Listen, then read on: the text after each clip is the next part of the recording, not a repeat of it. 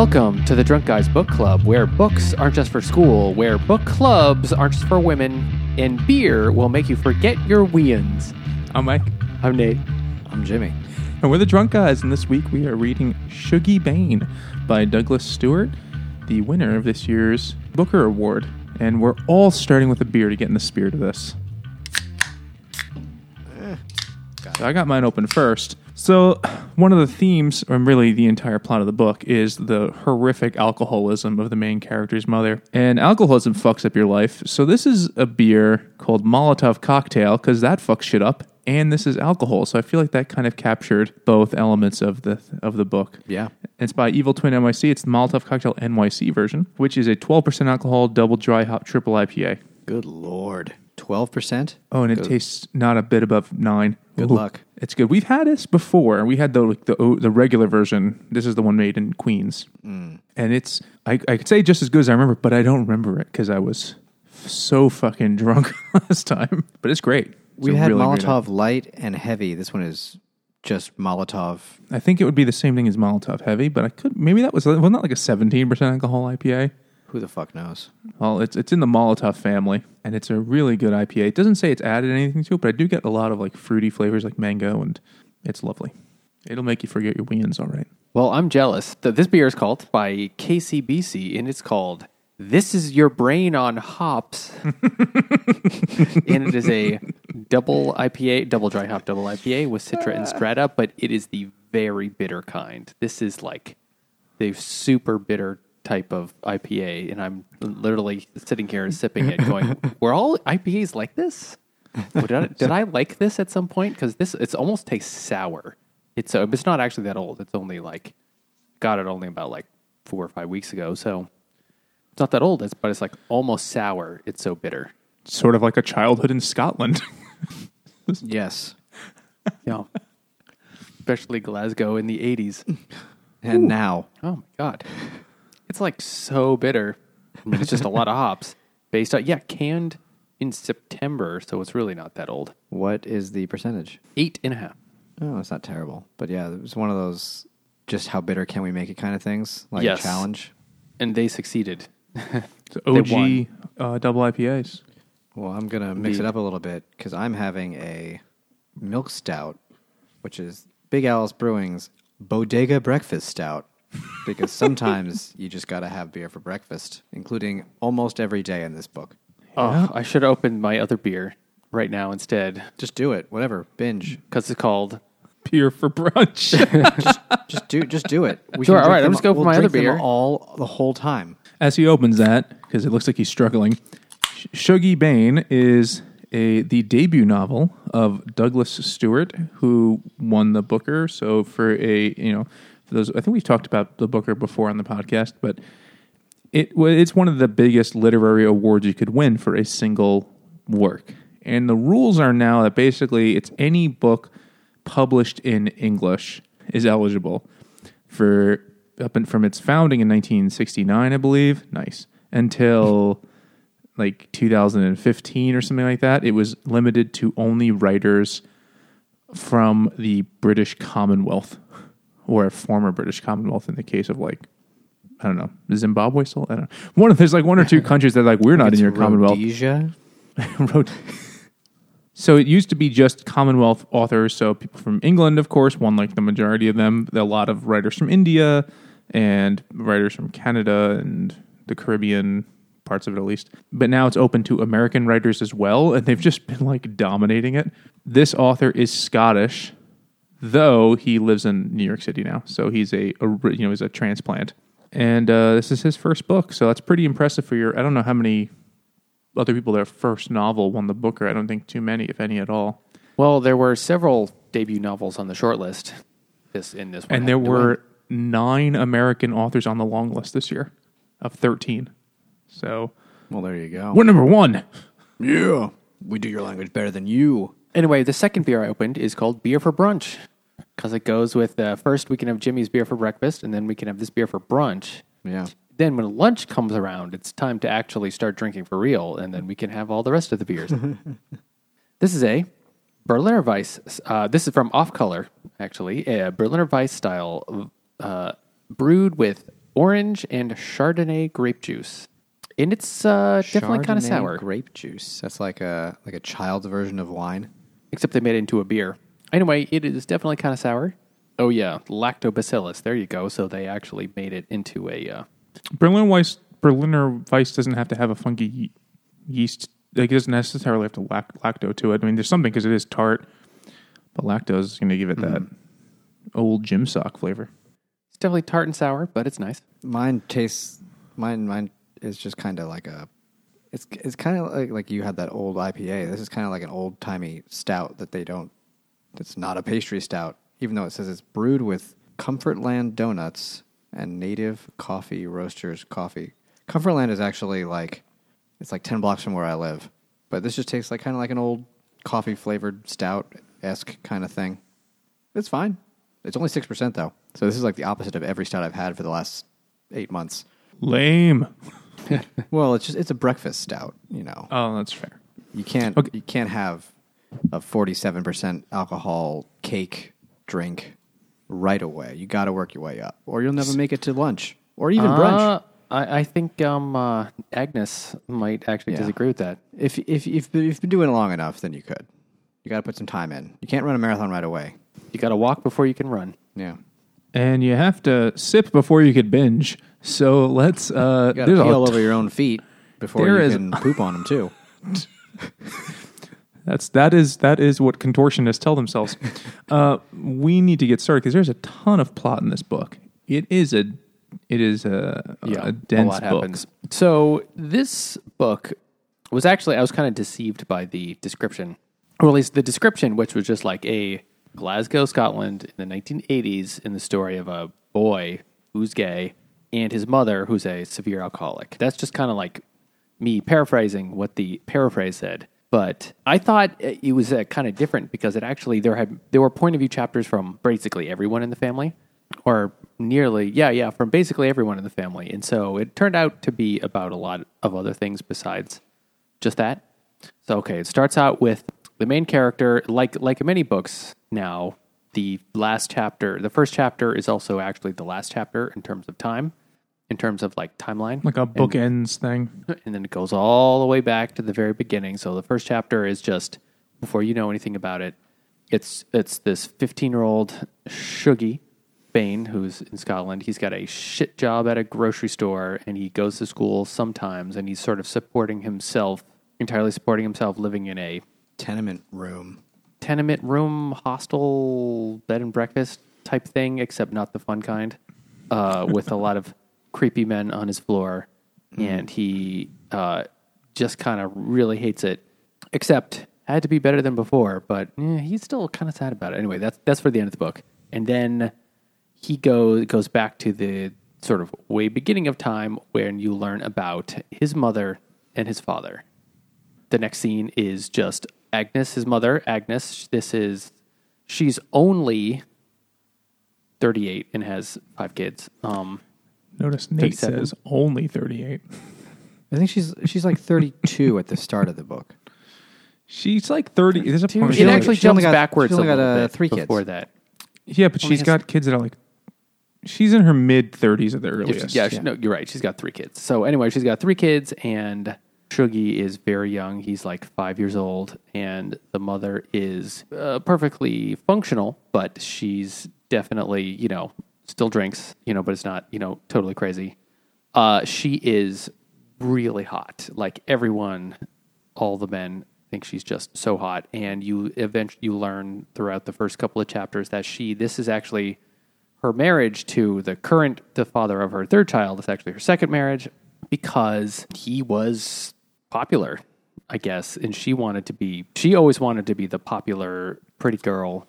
And is still holding on to that. That's one of the issues. Right? She sees like she was like destined to be like great and in high society, but she did absolutely nothing to get there, except was good looking naturally and kept herself like really clean and kept herself really dressed well, and always was primped. So she kind of like acted the part of like a high society lady, but somehow high society didn't come knocking, and she's depressed. She's like despondent over this loss of a thing she thought she was owed. So she marries Shug, not Suge Knight. I was going to make a Suge Knight But- joke. God damn it. I was whole like, time not you have yet. to wonder. Hold it. Not yet. Because Shug is somehow, because there is a good amount of Scottish, or I guess Glaswegian sort of dialect. And you have to wonder if it even still counts as English at points, because somehow Shug is short for Hugh. And they're like, it's close enough. It's a wee bit different. And there's plenty of other words that you have to learn throughout the book. And some of them I never figured out what the fuck that word was. But you're like, oh yeah, sure. I guess greeting is somehow like crying at some points. They're like, gurning is smiling. Like there's just a lot of, you're like, sure. You keep telling yourself that, Ian, or whatever your Scottish name is. So Shug Bain is... the elder. Yeah, Shug the Elder is... he is a taxi cab driver. So part of the thing like that I didn't know shit about this book. We actually owned this. The book won the Booker like a week ago. So we really churned this out fast. Actually, technically, it came out on Thursday, so it actually only won the Booker 5 days ago. By the time you're hearing this, it's been like 12 days. Yeah, but we found out it won the Booker and then said, oh, shit, we should do that. And then read the whole thing in about 4 days. Yeah, and it's like 450 pages or so, which is not horrifically long to read in a few days, but we don't need to brag. At least two of us read it. Oh. Anyway, Did you listen to it? I read the beginning and then I was like, holy shit, there's no way I'm going to finish this in 4 days. So then I found the audiobook. And then I heard the audiobook was Did interesting understand. because he does like the different accents because he talks about different accents in the book and you're like, this means nothing to me. But in Yeah, the he book, does the like, accents. Okay, so did it make a difference? I felt like I could understand the whole time what they were trying to say. I mean, So- just in terms of like he's talking like, oh, this person talks like a preppy douchebag. Like, well, I don't know what that fucking sounds like. he has a Malgivny accent or whatever the fuck. You know, they have a South Glasgow accent. You're like, oh, sure, of course, one of those. I think that's a big thing in just British culture in general. They're like hypersensitive people to accents. You know, maybe it makes me think of the opening scene of Pygmalion when the guy's like, I could tell you what block you live on from your accent. Remember that? And the start of the You fucking mean it's a thing there. My Fair Lady. My Fair Lady is based on Pygmalion. Indeed. But My Fair Lady is way more fun. Yes, this is more like My Lady, but British people in general, just like especially in the 80s, where like you only heard certain types of accents on TV, or you only heard certain types of accents on the BBC. So because those were not necessarily posh, but like educated or cultured accents. So I guess that's what they're trying to go. What he's describing, but without any context to know like the parts of Scotland, that shit's just totally lost on the rest of most audiences. Yeah, But it must be nice to hear. it's a lot of fun to hear. Mm-hmm. It's a fun Yeah. accent. Everything they say sounds like fun. Sometimes you're like, I don't know what you're saying, Except but I'm what enjoying they it. talk about, which all sounds terribly depressing. Yes. I can't do any accents well, but like most people, I think I can. And I remember when I was in Scotland a few years ago, our tour guide saying some shit, and I was like borderline Rain Man repetitive, like trying to copy the sounds he was making, like not to him, but just after the fact, Just quietly to yourself, like a just weirdo. yeah, totally, like Like Rain Man. Okay. world, like the word world, as in the planet Earth, and he's like the world, and I'm like, what the fuck is that world?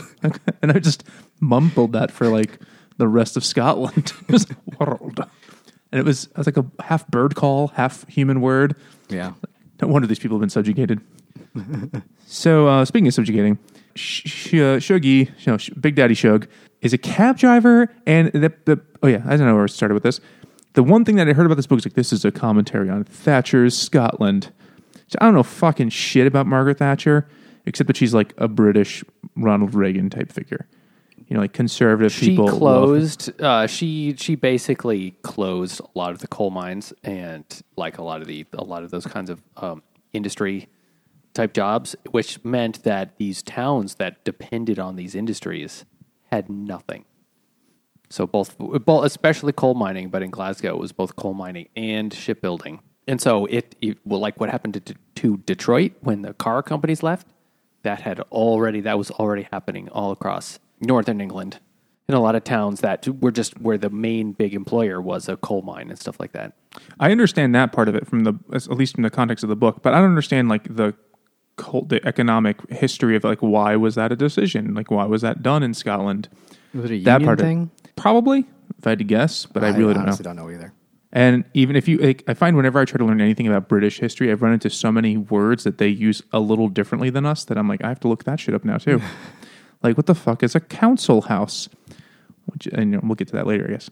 What the fuck is the garage? Well, I guess we'll never know. Why do they spell jail with like 9 wrong letters? They got half of it right. Put them in the gowl. No, I'm not going to do that. I just met him. So that was the thing. Like, they're economically fucked people, and the people who have money in the story, like the ones who are like, oh, they have the nice house, they have what most people would consider not high earning jobs. Like, oh, he's a cab driver and he's this fucking Scottish Mac Daddy. So MAC, to say Daddy, they had the Mac Daddy, nice house and isn't totally true, because like at first they were still living with her parents. But that's also because he's like fucking around and has girlfriends all over town. But like, also true. Think about like, I mean, You know I don't know about drivers like, are, yeah, like know what exactly. they're Like, that's not the kind of person. Like that guy's just picking up gash. I mean, he might pick him up and give him a ride, but he's like banging him out all the time. He's like, dude, he's a cab driver. Like, nothing wrong with being a cab driver, but that's not like the pimp job, It is when everyone is a destitute alcoholic. Well, I guess it's like right in the land of the blind, the one-eyed man is king. Yes. Like he's got 3 pounds. Holy shit! High Yes, roller a coming car. through. A hackney cab, right? Yes. So anyway, he's fucking around, and then you get the impression immediately, like, man, this guy is a fucking nightmare. And Agnes, And he's not the raging alcoholic.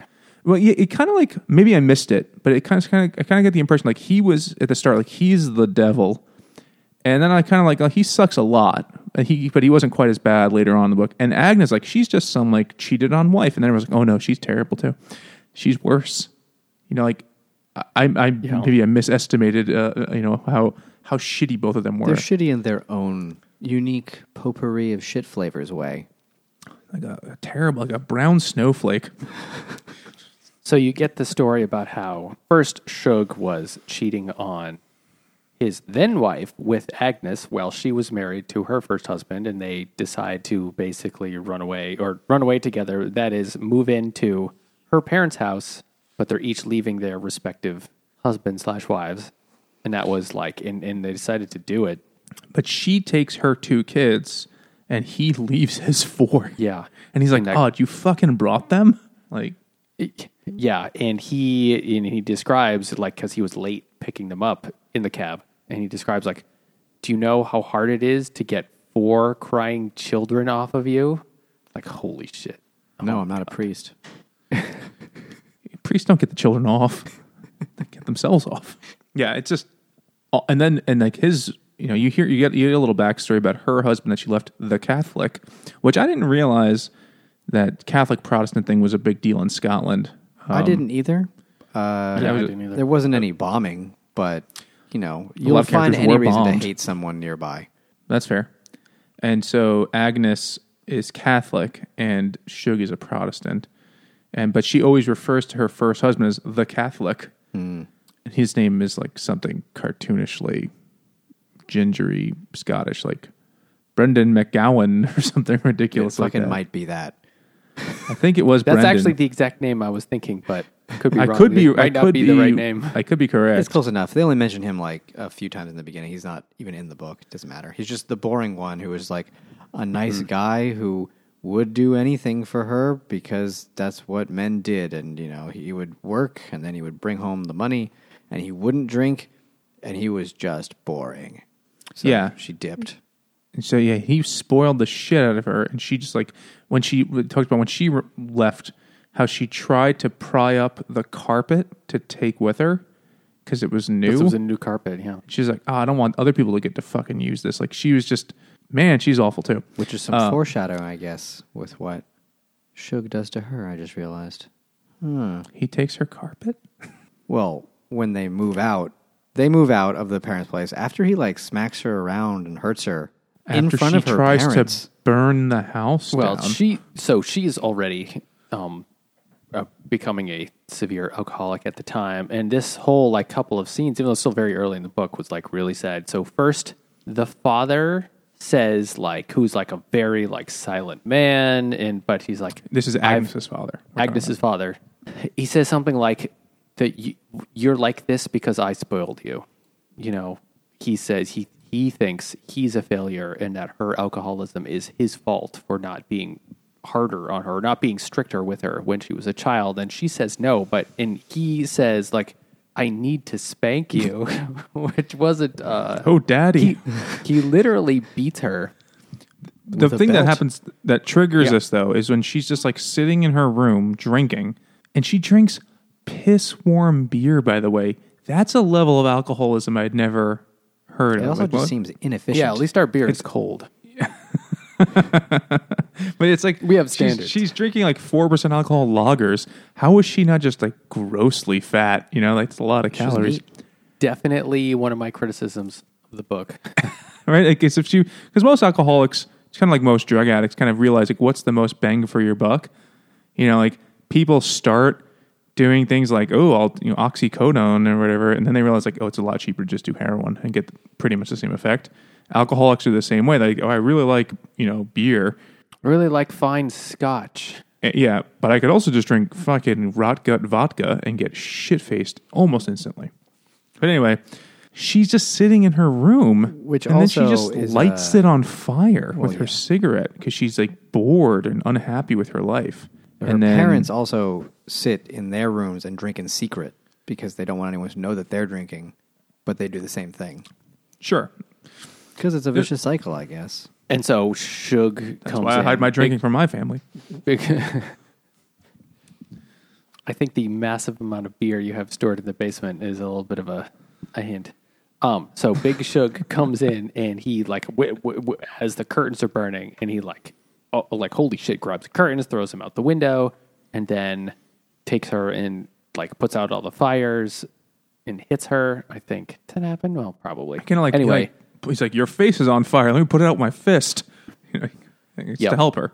And then eventually she says, "Oh, that place, that new let's move out. That we just need a new start. That new place that you found out about that we can rent. They're on like a listing. This is for He's been cooking up this plan with some guy that like owns the chip shop, not potato chips, by the way. The chippy. And the chippy guy is like, oh, I have some shack of a place that you could rent or you could take, or I don't know how that worked. I don't know who was paying the bills on that. He was think it was the renting it out government. to other people for like £10 more than he had to pay for it as like council housing. So Which is basically like housing projects. It's projects, yeah. What we would call it today. Right. Also, they had the flashback of their trip to the thing where Shug rapes her. Just, oh yeah, that's something that happens.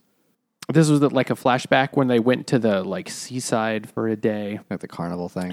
And he said, and they were having a good time, and she was like, "Let's just go to a bar and have a drink." And he's like, "Go easy now.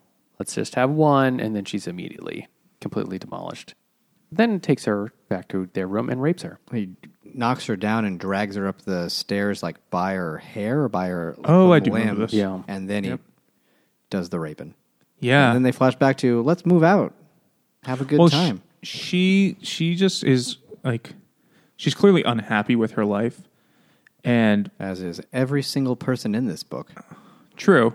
But she's also very quick to blame like very simple things like, oh, if I just had the right tchotchkes, or if I just had the right front lawn, or if I just had the right mink coat, then I would be happy and life would be grand and I'd have an adventure and a dance all the time. Or if I just said something different, just as if it was different, that would be better, right? Right. And so they eventually, without sight unseen, without anyone actually seeing this other house, they're like, okay, pack everybody up, and then we're going to go. And so they literally move out of the mom's apartment, mom and dad's apartment, and then put all the kids in the car, pack up everything, except for Shug's 2 suitcases. Yeah. Well, he brings them. They drive out to this other part of Glasgow, which neither of them have ever been to before.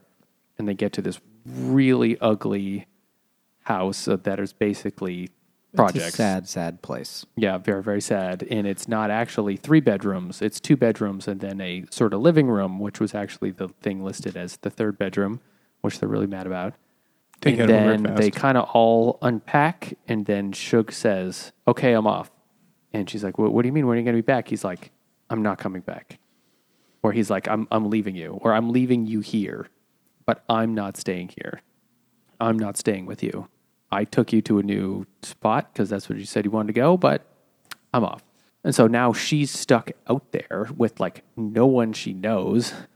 You know, the friends you met in the very first scene, you actually don't meet again for the rest of the book. Oh yeah, we met the bitches who Yeah. were like playing cards and the woman's Or cheating. like the high school friends, yeah. Those were his her mom's friends. No, I think those were her high those school are friends. all They were her old friends because ladies. she buys them all. No, she buys them all bras. I mean, old ladies need bras too. I guess that's not good evidence, but it doesn't matter at all because they never come back. It's Big Never come Nan, back, so she's Big there, Nan and her fat kind of tits. alone with the kids. Occasionally, Shug will stop by for the night, but he doesn't really like stay there or live with them. But he says he And left he's- her because she said, why did you bring me here? Why did you come with us? And he says, like, I just wanted to see if you would. And he says, like, the I narrator, wanted to see if guess. this was enough, something like that. He just like, wanted to see if like she would do it. And then the narrator, whoever the narrator is just like, he just wanted to make sure that no one else could have her. He wanted to break her so badly that no one else would be able to put her shit back together again and she'd be a functional human being. Like the carpet. Well, mission accomplished. He fucking destroys her mentally. I mean, she was pretty close before.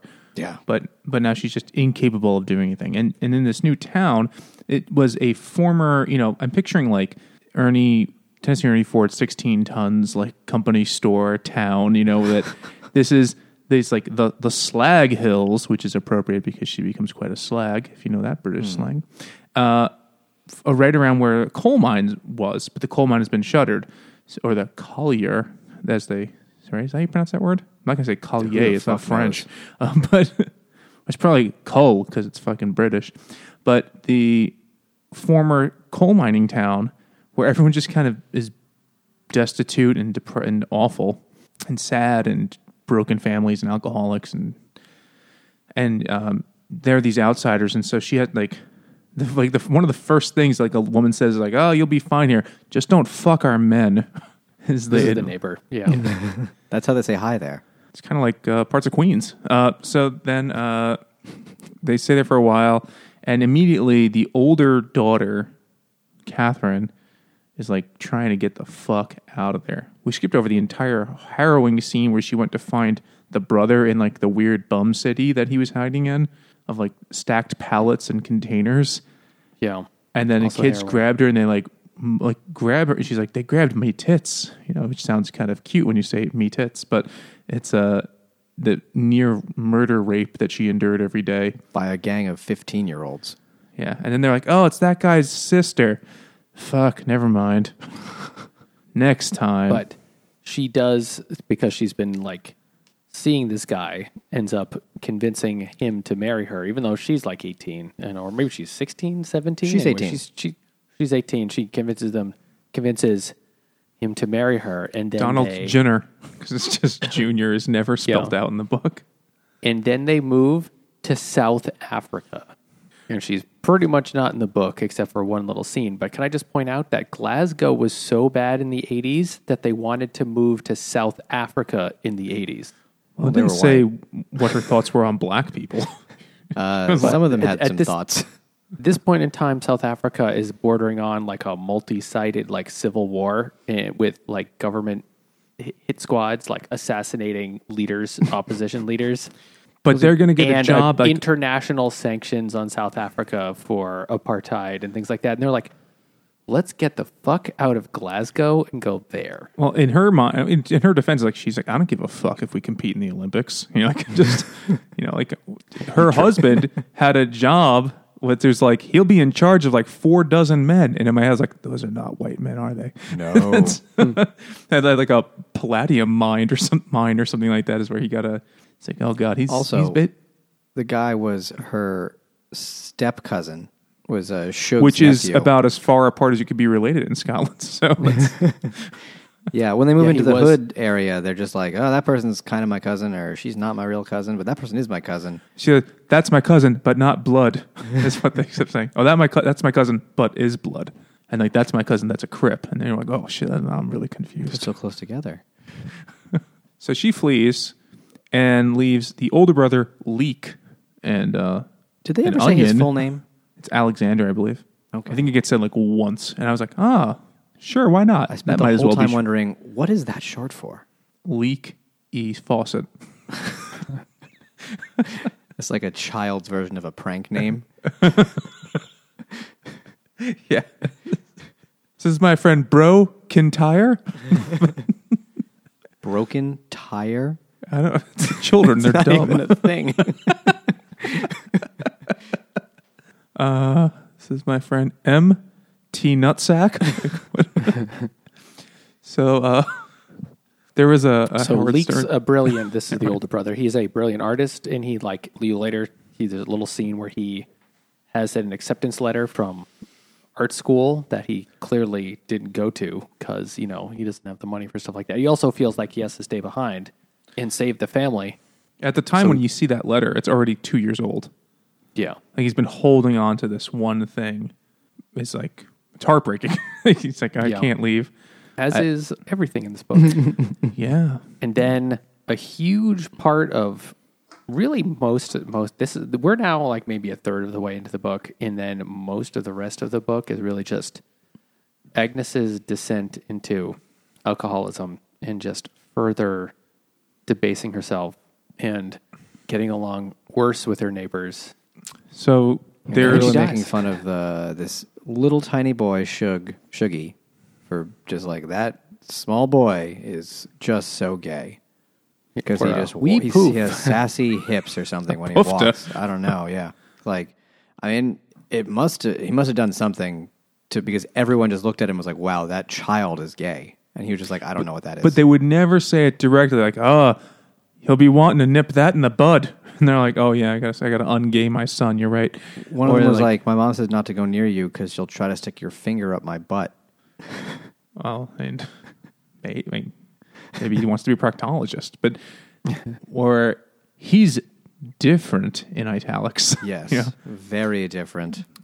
Now I had a question about this. No, I looked it up. So the author, it's not a memoir. He said it's but it is not, but But Yeah. his mother died of alcoholism when he was 16 years old, and he grew up in Scotland, and he's gay. So there's a lot of parallels. yeah. Well, they say write what you know. But here's like my thing. Like throughout the book, you're like, well, what are they seeing? Because it's an omniscient narrator. What are they seeing that they're like, oh, that kid's really gay? And there are things that are really stereotypical. They're like, oh, that people say, but like when you see, it's like, oh, he liked to dance. Like when the mom was like, what He dance should I really do? loved to dance. He like, This so it's is basically like like, Depression Billy Elliot I was going to say that exact thing. It's much bleaker Billy Elliot. without the Yeah, happy ending. He teaches her the dance sequence from a Janet Jackson music video, and you're like, oh, that's the sort of thing. Like if I was a teenage boy in 1995, like, oh, that's gay, because that's not like super macho. But I don't know. Maybe in 1983 Scotland, like that was the gayest thing imaginable because they didn't realize Freddie Mercury was gay yet, and.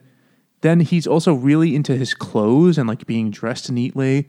And all the other kids are like street urchins. So they look like they've just crawled out of a dumpster. And some of them actually have.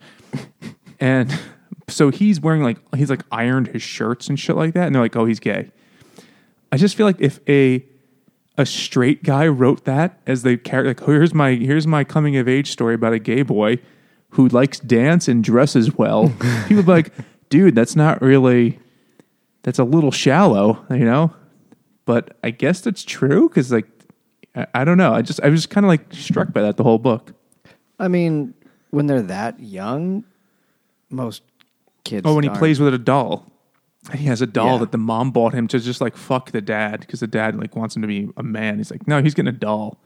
Also, this kid gets routinely molested, which they allude to a lot. Oh, yeah. It's like every adult in town is just fingering this kid. There's like one point at the very end when the cabbie doesn't molest him, and you're like, wow, missed opportunity. Yeah. He's after being basically molested a bunch of times, and he's in the cab trying to get to his mom, but he doesn't have any money. And the cabbie's like, well, we're going to, he says, I'm sorry, we have to go in there. I don't have any money. My mom has the money, or no, the brother has the money or whatever. And the cabbie's like, I've got to take you to the police station because you just ripped me off. And then little Shuggie says, I'll let you touch my penis. I'll let you touch my willy. I'll let you touch my willy. And the guy was like, holy shit, how desperate is this kid?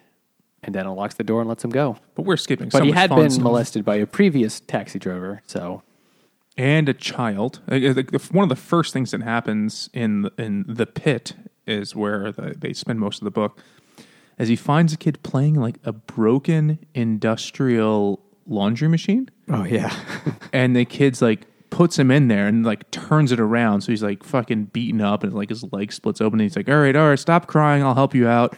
And he like he's like Shuggie's like 6 and this kid's like 9 or something ridiculous like that. And he rubs leaves all over it, so instead of being covered in blood, he's covered in just like chlorophyll. And then he's like, all right, I rubbed you, now you rub me. And he just pulls down his pants, and you're like, end of scene. You're like, oh, Jesus Christ. And then later on, clearly that kid's been talking because kids are like, hey, is it true you touched what's his name's dick? And he's like, no. And like, oh, really? Like, you definitely did, dude, didn't you? Also, everyone constantly says that the priest of the school they go to has been molesting him. I mean, that could just be playing the odds, though. They're just... Yeah. Because there's nothing in the... There's no 80-20 chance. Because the priest is actually... I mean, he was a real dick to the kid. Like, totally not giving a fuck about the bullying and the abuse that these children suffer. And the only thing the priest cared about was like, your child's truant. Like, he didn't care anything else other than that. So, good days for education. So, okay, we could, there's a lot that happens in this book, but... We can just hit the high notes. Yeah, which the high are notes. none. So Agnes just keeps getting worse and worse. She does fuck the neighbor's husband, and that does not go well. Oh, that was... So the guy was like, your son's a wee poofta, or whatever the fuck they say. And she's like, could you help him? Could you, like, take him out with your boys and make him do a man thing, like fishing or beating up a different gay boy? And then... and the guy's like, I don't know. And she's like, I'll pay you. And he's like, I don't want your money. And then like she fucks the guy, literally. And then he figuratively fucks her by not going through with his end of the deal. No. Like the day they're supposed to, he just leaves. And that wife that also finds out. And then she's like, that whore for the rest of the book, which was kind of a fact, actually. A little bit later. That was good. Yeah, that Later. was true. So, and then McAvenny or McAvenny or something. How do you say that? I don't know how you say that. McAvenny. Yeah. Maybe I'm okay. I might get the order wrong, but she after drinking heavily for years and years, she does actually get sober for a while. In fact, for basically a year, and she has this job, which is actually at a gas station. She's the night attendant at a gas station, and a different cabbie was interested in her. We skipped the other cabbie who flat out raped her at some point. There's a day she wakes up, she's like, I don't feel good. And she's like, what happened with that cabbie last night? And you're like, oh, yeah, right. Yes. They just mentioned it in passing. I was like, what the fuck? Okay. Yeah. But then she's there and she meets the ox. That's what he gets called in the book a lot. Eugene. And he's a nice guy, and he likes her, and they have a thing for a while. And in fact, she even makes it an entire year as sober. But then at one point, he's like, okay, I really like you, but it's weird that you don't drink. What? And then takes her out to a nice restaurant. And at the nice restaurant, he's like, well, let's just get a bottle of wine. And he's like, oh, you've beaten this thing. You can have a drink. You can control it. And she's like, she does try and resist, but then she says no. Then she he says yes, then has a drink, and then she's literally off on a bender pretty much for the rest of her life.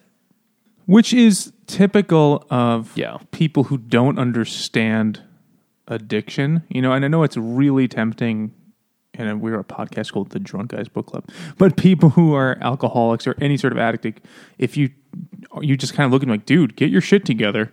But there is something that happens to some people where it's not an issue of just like, hey man, just like, have a Sprite instead, where they can't turn it off. And a lot of people are like, no, just have one and then be done. What's the problem with that? And he clearly falls into that category. It's the expression that they have is 1 is too many and 100 is never enough. Yeah, it's clearly true for her. And also, I was trying to keep in mind, like, I only know all about this because I know some people who have been through 12-step programs. Not me. This would be really terrible for me to do this podcast. But Deeply destructive. I still haven't admitted I have a problem. But he's not on step 1. on the prequel steps, I'm like the Phantom Menace step. Where you're like, this is terrible. But there are people.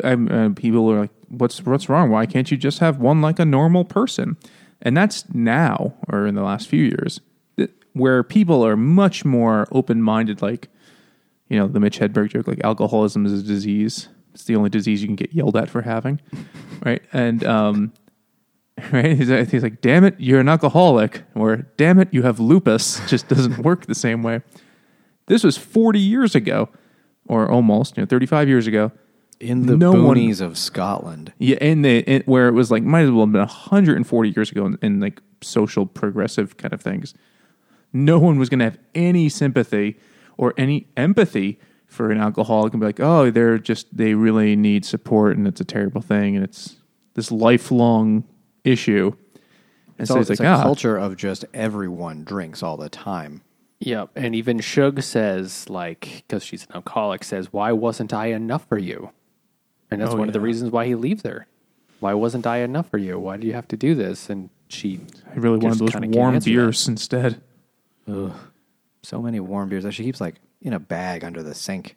Well, she hides it, which is typical addict behavior. You don't want people to know what you're doing. So she has like hiding spots all around. Like even just when she's clearly drunk, she still like holds the cup on the side of her chair so you don't see it. She's just pretending.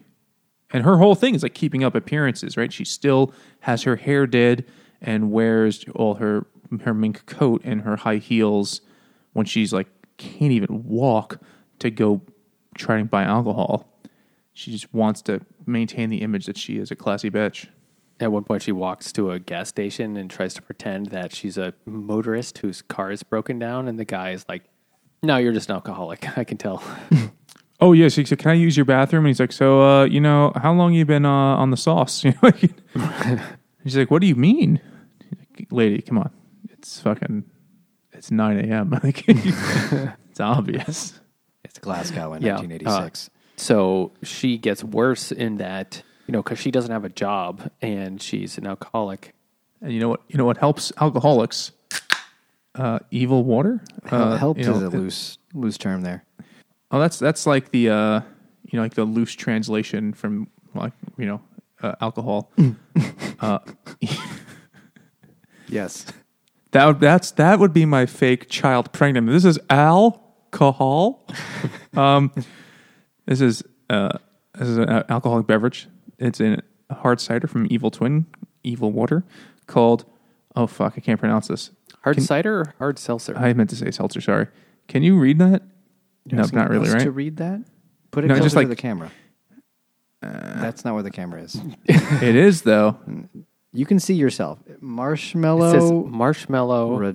Those are O's with a slash through them because it's a stupid fucking like Danish word. It's probably just it's probably like an O sound. It's close enough. Marshmallow Rudgrud Medflud or something stupid like that. Yeah, those are words. Anyway, those are letters that go together, I guess. It's a pastry seltzer, but it's only 4.5%. They're just using that term very flippantly. Pastry seltzer. Pastry seltzer with raspberry, rhubarb, strawberry, and marshmallow. Imagine there was like just like a juice. It was like here's a flavored water, but it's flavored like a donut. It's so weird, but that's a thing now. I am sorry. I thought you said imagine a Jew said. And No. why? I don't care what Jews they have strong feelings about donut water. It's my sugar. Powdered There's sugar on too it. much sugar on it. This is delicious, and this is old as shit. This has been sitting in the fridge for like 7 months. 7? And it holds. I bought this at the start of quarantine. I guess seltzer doesn't really go bad. Exhibit A. It is really good. It tastes like marshmallow. I really have no idea what rhubarb tastes like. No one knows what rhubarb tastes like. It only exists in strawberry pie form when it's coated in strawberry I was and sugar. just thinking it tastes like strawberry. Yeah. And you're like, oh wait, No, that's the other part of the pie. It's just there to cut the strawberry, like as like a like the baby powder that's in cocaine. Yeah, It's just spread it out. Rhubarb is like a root vegetable that no one eats it's outside still of pie form. It's still basically celery. it's red celery. Red It's communist celery. Okay. And you can't eat the leaves; they're poisonous. Why do we have this thing? Because because hipsters, nothing granola grows in northern New England or Canada. So, But you only put it in it's the worst Except part rhubarb. of a pie. I think the Puritans just ate this straight. Well, that was just to. That It was would be to a cleanse sin their to have flavor. I mean, this is really quite good. It's an interesting combination of things. It's one of the, for a lot of these seltzers, there's like two types, I think. There's the ones that would work as a beer, and there's the ones that would never work. This would never be a good beer. Like I can't imagine a beer like raspberry, strawberry, rhubarb, marshmallow ale. That's just going to be a hot mess. Yeah. But it's a great thing That's for a too seltzer. much fruit for a beer.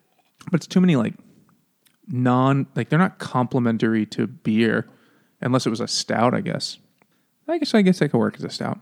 Yeah. Hint, hint, evil twin. Do this, All right, but so- bigger. So then she falls off the wagon, and the wagon leaves her behind. It's never to be seen again. yeah, at one point she's basically, because she's at home all day, and literally if men come by with some food or some beer, she will fuck them. And everyone knows. I'm forgetting a bunch of things, but Eventually, Leek moves out. She basically kicks Leek out. she has a fight. Yeah, You've been papped. I don't know what that means. Yeah, papped was one. I was like, that's not even like just mispronouncing a real word. That's just a different word that you've created. But she kicks him out, and he tells Shuggie, like, look, you got to take care of everything now. You're 12. You have to learn how to, manage the money and not give it to mom because she'll just spend it on booze and you won't have food for the week. So you got to make sure she, has food for the week every time, and you got to do all this. And I was like, I'm a child. It's like, doesn't matter. Fuck you. You're the adult now. But also, Shuggie's like, yeah, I've been doing that since I'm 7. I was expecting some better advice. I just want to dance. But yeah, so it just ends up with the two of them on their own and just horrific despair yet again. And it goes on for a while, and he's, He makes a friend. For one scene, Well, he has like a the friend, the dude, but then he like, I'm gonna go finger my girlfriend because we're 12, and he's like, yeah, That's later. That's when they move out of the pit. What do you mean to Kier? Oh yeah. That's when the tenement, right? He meets this. At one point, he hangs out with a girl who they live in the caravans. So I wasn't sure if they were actually like gypsies, but No, they're just even poorer than the kids in the projects. right. And she's like, she defends him against the bullies, and then They play he hangs out with horses. her, and they play with ponies. They play like My Little Ponies, and he steals 2 of them. And like, I mean, we'll get to the end. Like, I have some criticisms of the book, but this is one scene where I was like, where are we going here? Like, it feels like a lot of times things would happen like, oh, it's changing into this kind of a book. Like, oh, no, it's not. That's just a diversion. But ultimately, the mom's like, you know what? I just need to change of location. Like that one that was so successful when we got here. I just need one more, and then it'll be great. We'll go do like a housing swap or something. And then they eventually get one, and they move into A tenement. the city. Is it Edinburgh? No, they're still in Glasgow. They're still in Glasgow, but like they're in the city proper now. Yeah. And they're in like the 3rd floor of a apartment tenement building thing. And the mom's like, don't worry. Now I'm not going to be a drunk piece of shit. And to prove it, she dumps all the alcohol in their house before they move. And he's like, well, that's the first time that's ever happened. Normally she's like, I'll stop as soon as I run out. And then they move. And then by noon, she's drunk already. going around to introduce herself to all her neighbors, like, "Hi, I'm your new neighbor," and she's clearly drunk already, and it's noon. Yep. And on his first day of school, the kids already start calling him gay. It's like immediate. And the teacher is just like, I don't care. Yeah, he doesn't care. He But wasn't then as bad as the gym teacher early on in the book. With the gym teacher, like there's a thing like the gym teacher thought when they outlawed hitting kids that he wouldn't be able to do this job anymore. Oh, yeah. But he understood what really motivated kids, and it's like shame and just do. Yeah, when the other kid's going to fight him, he yells at the kid, like, don't hit girls. It's like, what did I tell you? He punches Shuggie, and he's like, never hit girls. And all the kids just fucking mock the boy. And that's the teacher. So, But this other kid does actually help him out a little bit. Like, don't walk like that. Oh, the brother told him that. Or this other kid, or he maybe told him, it's like, oh, why don't you comb your hair like this and wear your shirt like this a little bit? And I need a wingman. A little bit better. Yeah, he needs a wingman. Goes to see this girl and this sister or another girl who lives her friend close by. Just But another anyway, good so this friend who you only see in this one scene, he's like off with his girl. But the friend is like, first of all, she's like, oh, your mom's an Elkie too? And she could just tell right away. Like, oh, okay. And she's actually lesbian. She's like, yeah, I'm not really interested in boys either.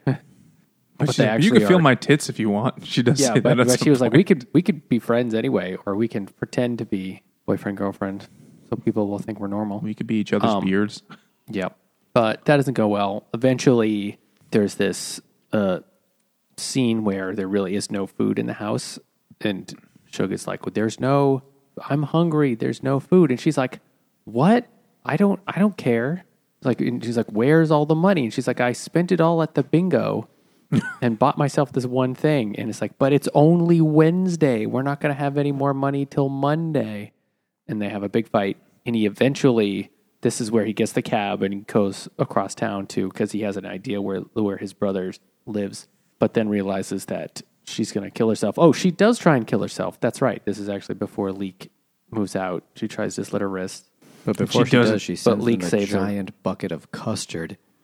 Well, no, there was a scene in like the middle of the book where she tried to kill herself. Yes, she tries a few times throughout the course of the events. And she threatens it many other times to Big Shug, saying that she'll stab the boy and put her head in the oven because he left her.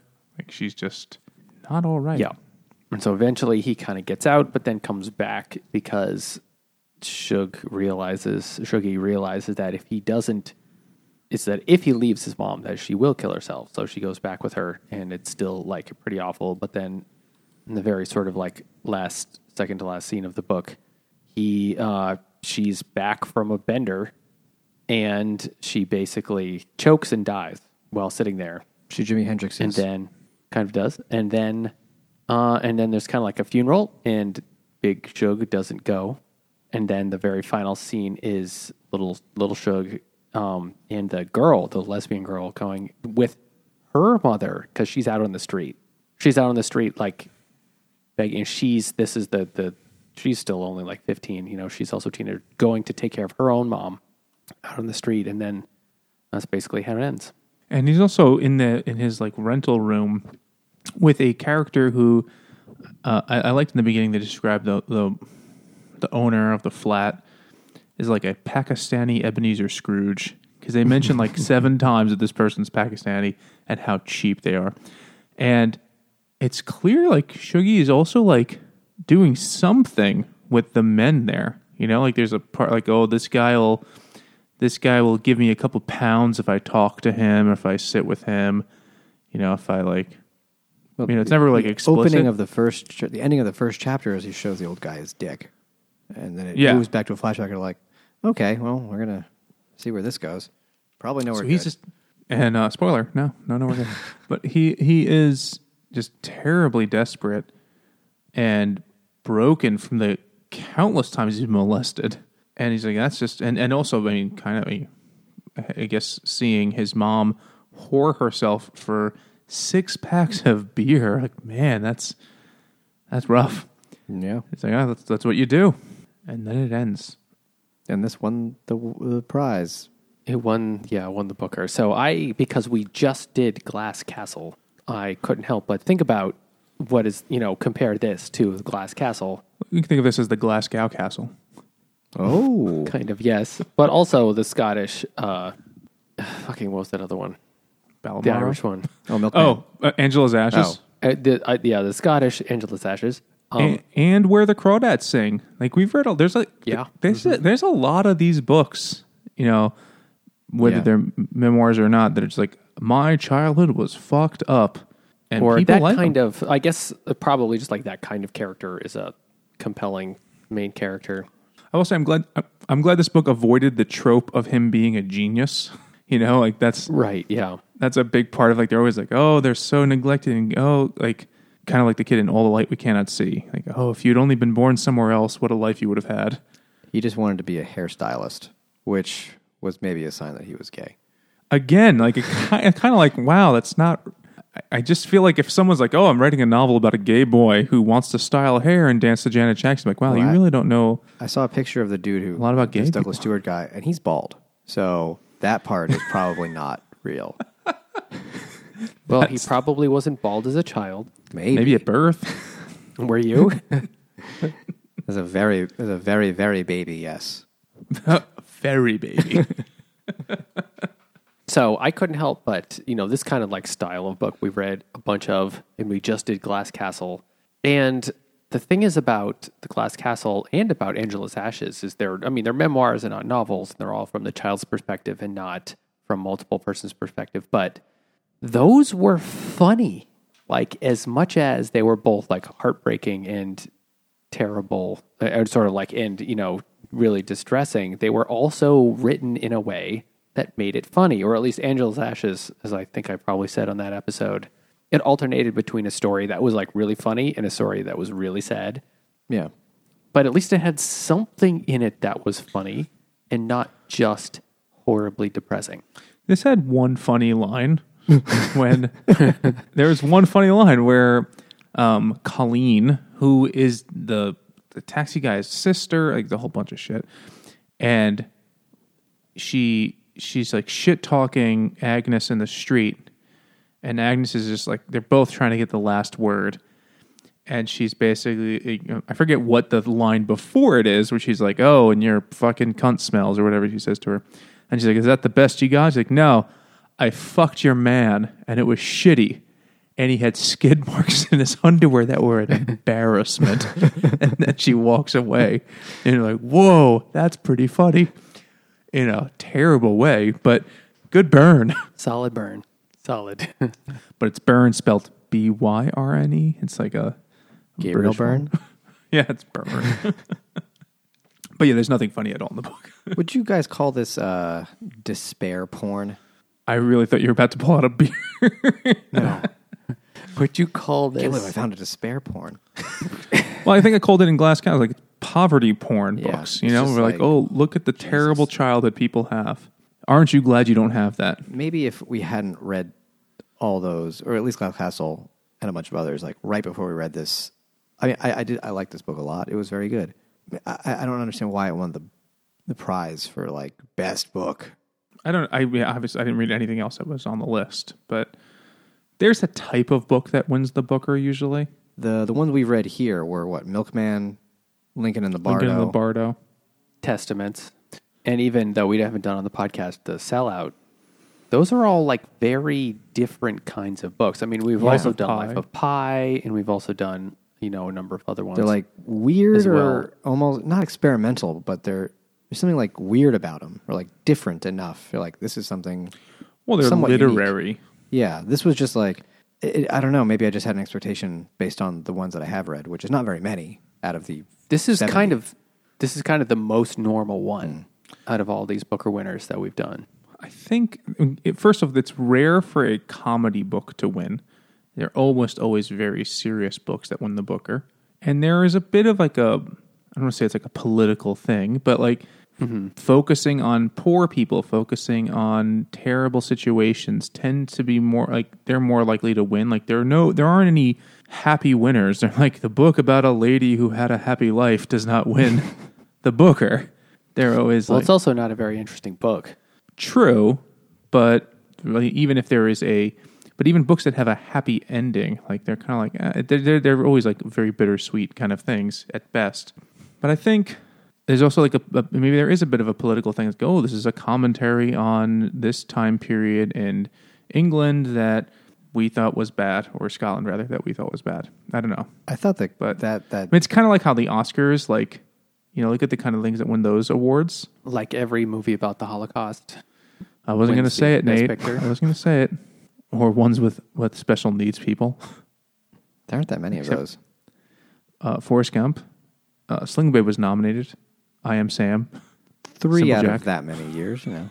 Titanic. The guy did not clearly understand how many people could fit on a fucking door at the end of the movie. He was retarded. He failed math. That's why you always take math. I think there's like a tone, like when you're like, oh, this is a serious book. I think that's a thing that I get from a lot of Booker winners. You know, like we've read, like, ooh, this book is serious. Critics are going to like this book. I don't know how to quantify it. I don't know. Maybe you guys know what I'm talking about. I know. There's something. I don't know if it's serious though, because like Lincoln in the Bardo was not serious. It had serious elements, but it was goofy and weird. And Milkman was serious-esque, but mostly just like, You kind of just like there's a tone to it. There's always something like, at least in the ones I've read, which is not many. You guys have probably read more than I have. That the what it's about or the way it's done is just like not a usual style or theme of a book. It's always something like, that was interesting. That was something I hadn't thought of before. Yeah, I think they're a little more off the beaten path. They're not just a straightforward tale. But this is less so. Yeah, this was very... This one is more normal. This was like Did the English Oprah's Book Patient win? Club shit. Did the English Patient win it? We read that too, right? Yeah, I don't know if it And that was another that was like all dreamy and weird, and like you're not really sure what's going on half the fucking It won time. something. Oh, no, the English Patient won the Booker of Bookers. Oh, right. But it also won the Booker, so it's like Yeah. The double Optimus book. Prime of Bookers. One thing about the book that I kind of thought the book was a little overly long, and I have no problem on a longer book, but I kind of like got the gist of a lot. It got it a lot faster than it. You know, he kept saying, he kind of kept hammering the point home. Yeah. And there was a lot of like random backstory for characters that really didn't matter. Like there's a whole chapter about Agnes's dad, and he served in World War II, and then he came home, and then the wife had another kid. I mean, yeah, it shows like they're all dysfunctional, but like I kind of got that gist already. You know, I didn't need that 15 pages there. I felt like it could have been trimmed down and been a lot tighter of a book. I don't know if you guys agreed. It was a little long.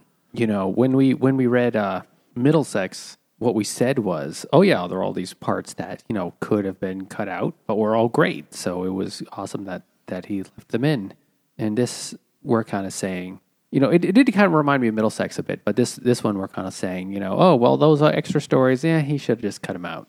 I know what you're saying, and I thought of that too, because there are a lot of books like that we've read, like Cavalier and Clay, going way back to season 1, where there's a lot of shit in there, like, that doesn't need to be there.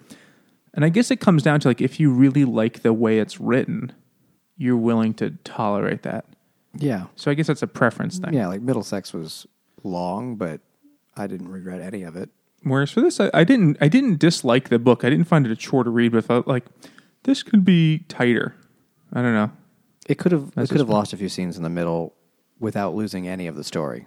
That's what I'm trying to say. Yeah. Like, it was like, oh, she got drunk and did a shitty thing again. And yeah, you know, it was fine. It wasn't like overwhelmingly bloated, but I've read longer things that were better, and I've read shorter things that I felt could have used more. So it was, you know, it's also just, you know, we've just read so many fucking I'm a poor, depressing child books, and it's just like, oh, God, I've gotten the train run on me on these. I thought I thought it was a well-written book, but I really didn't enjoy reading it at all. It was just kind of relentlessly depressing, and probably because we've done a bunch of those recently, and we're about to do another one for next week, that I was like, ugh. Are we? Tattooist of Auschwitz. Oh, Jesus. Fuck me. Spoiler. Oh, good. Well, at least that can't be as depressing as this, right? At least we know how that one ends. Yeah. Yeah. So, I mean, I didn't enjoy reading it. And I really felt like, you know, what, as I was trying to get to a little bit before, you know, Glass Castle and Angela's Ashes. Those were funny. Those were, even though it was like gallows humor. What was going on was like so crazy, and it was this sort of like story of a family that was like so dysfunctional and so fucked up that you almost couldn't believe it. But it was humorous, and it was written that way intentionally, not to like make fun of it, but it just in a way where you're just like, oh God, I can't believe that happened, but in kind of like a funny way. But this was just, God, over and over and over again. Well, maybe the author's fun? intention is that there was no reprieve. I think, sure. Yeah, I think that's probably true. And if this is really semi-autobiographical, I'm sure it probably kind of felt that way. But the question is, did I enjoy reading it? No, I didn't. Are you supposed to enjoy it? You know, it's kind of like... I mean, you can enjoy you'd be like, a book. I that's loved a Schindler's downer. List. Like, that sentence doesn't sound right. Well, even books that are incredibly depressing, you can like find really interesting and fascinating and feel for the characters, which I did. I totally felt for the characters in this, but just because it's really sad and depressing doesn't mean it's not a book I didn't really want to read. Whereas I didn't want to. I didn't want to keep reading, but I still read the whole thing in pretty much 3 days. So, Yeah, yeah. I feel that. It wasn't a slog, but it wasn't a breeze to get through. It was just kind of like, oh, okay, well, I have 4 hours left of this kind of thing. Maybe because I only finished it today, I have not processed it well. Because I know a moment ago, I was like, it's too long, but I actually found it easy to read. No, it was easy. Like, it wasn't like complex. I wasn't like struggling, but it was just kind of like, whew. Like, I'm not like I don't want to compare everything to Middlesex, but Middlesex was really long, but you never got the sense that you were. I never wondered when the end was coming. Like, how much of this I never thought, how much of this do I have to deal with? Well, that book was a lot more complicated in plot. Yeah. And you're like, where is this going? Whereas this book, I think we knew pretty early on where it was going. Yeah. You know, you just didn't know the finer points of how it was going to end. But you're like, oh, okay, this is going to be despairing and she's going to ruin her life and maybe his. Yeah. Which gets me my other question. Why is it called Shuggie Bain? It really is a story of Agnes. Like, she's at least as equal a character in this as he is, I felt like. There are many scenes where he's just not even there. Like, it doesn't focus on him. I guess because it starts kind of when he comes to be. I mean, yeah, you could have called it anything. It is what it is. I just felt that was a little weird. It was like, it's just really like the story of his mom's alcoholism. It's not the story of him. And he does his best to endure it and function despite it, but he's just there for the ride for the most part, you know? I just felt it was kind of weird calling it Shuggie Bain. Maybe that's just a cool title. It could have been the bane of my existence. A bane in the ass. No pain, lots of bane. You know, like One thing that is different about this book, at least compared to both The Glass Castle and The Angela's Ashes, those were both about an alcoholic parent, a kid surviving in a family with an alcoholic parent. This is the one, because it's not a memoir, it is actually just a novel, where a lot of it was from that parent's perspective. And like Mike said, it could have been called Agnes, because she's really the main character of the book, and it really is from her perspective about not being able to give up alcohol. And that kind of made it different. yeah. And at least I'm not sure I personally have read anything like that before. Like the perspective of an alcoholic or a drug addict or something? Yeah. I can't think of anything off the top of my head that we've done. Yeah, Just our ramblings every week. That is different. I mean, obviously it's going to be different than Angela's Ashes and Glass Castle because this is not a memoir, as much as there may be a lot of autobiographical elements to it. This is a story, and he could take all sorts of license with it. But if you're into that kind of thing, if you're into despairing, look at how shitty things could be, Glass Castle or Angela's Ashes are much more enjoyable reads than this. I'd agree with Nate on that. He also shits his pants a lot in the book, by the way. What? There's like 5 scenes where he shits his pants. I don't remember 5. There was one where he was going to go get the dole. He was going to go bring the coupon to go get the money, and from the unemployment office, not unemployment office, but the The post office he has to go to or something. assistant's office, and the woman is like, "You're not Agnes. Why are you picking this up?" It's like, I can't give it to you. And then he shits his pants. He's so scared. He says like he leaves and he like squats down and he finishes what the lady started, and then he turns his underwear inside out to scrape them clean. Cool. Maybe there's also a lot of scenes where he's just constipated. Maybe I'm getting confused. He fakes sickness a lot to stay home because the kid beat him up for being gay, and because he has to watch his mom to make sure she doesn't drink. He's at home, but he's at school faking feeling sick, so he doesn't have to go back home. Oh, right. Is it both? He does both because he's out of school Probably a lot. just both. And they keep saying, "You're not ever in school." And he's like, "I got poops or no poops." So staying home from school because you're constipated, that's a new one. Schrodinger's dump.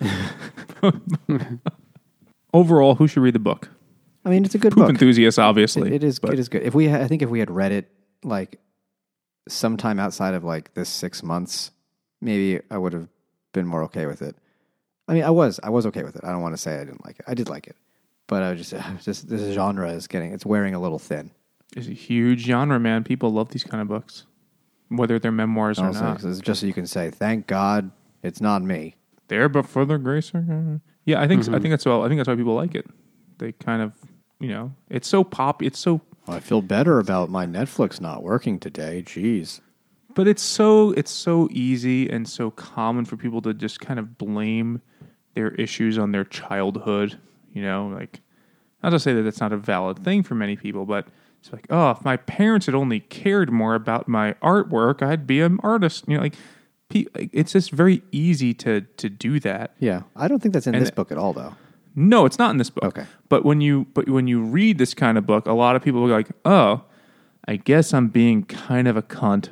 And that takes a level of self-awareness that most people might struggle with. Maybe I'm being more generous than I should be. But, I just know, like, talking to my brother, who we had, they're not dead, but we had alcoholic parents. And we're always like, man, they were fucked up. Well, how did that thing happen? That was crazy. And then, like, you read this book, you're like, they were fucking great. Man, I got diddled by exactly 0 taxi cab drivers. Yeah. Life was swell. Everything's relative. I think that's what I get out of these kind of books. But after a while, I'm like, I get it. It's fucked up. Except I don't need to Alabama, where everyone's relative. God damn it. I had heard a terrible dad joke. Jimmy, did you know that French fries weren't first made in France? They were made in Greece. I have heard that, yeah. All right, so yeah, if you're into... It's a great book. It's a really well-written book. It is just relentless and... Don't read it. Don't speed read it like we did. I don't know what you get at the end of it. I mean, I found when I was trying to read it more quickly, I was like, oh, I kind of want to slow down and enjoy this. But at the end of it, it's just kind of like, that was a despairing adventure, and I'm not upset that I went on it. But I don't know if I don't know if I'd like run off and recommend this to anybody. This was one I didn't take a lot of notes on. Like normally when we do these, I like take notes usually just so I can remember the fucking plot well enough to discuss it.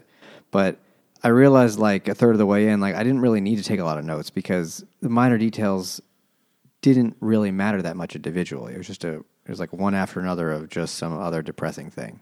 That the order of them wasn't important. The finer details didn't matter too much. It was just like one after another, just a train of sadness.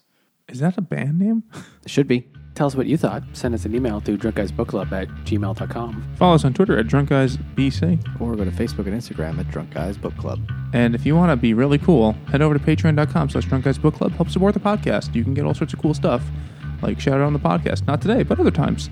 And follow along with tons of exclusive content and get early access to our episodes and so much more that I can't even say it all right now. So you'll just have to go there and check it out. And if you don't want to do that, or in addition to that, if you're feeling exceptionally generous, you can give us a review wherever you're listening, though it'll probably be online. Whatever way you do it, give us 5 stars or whatever units of measurement that your application grants. And check out the Hopped Up Network, a network of independent beer podcasters. And thanks for listening.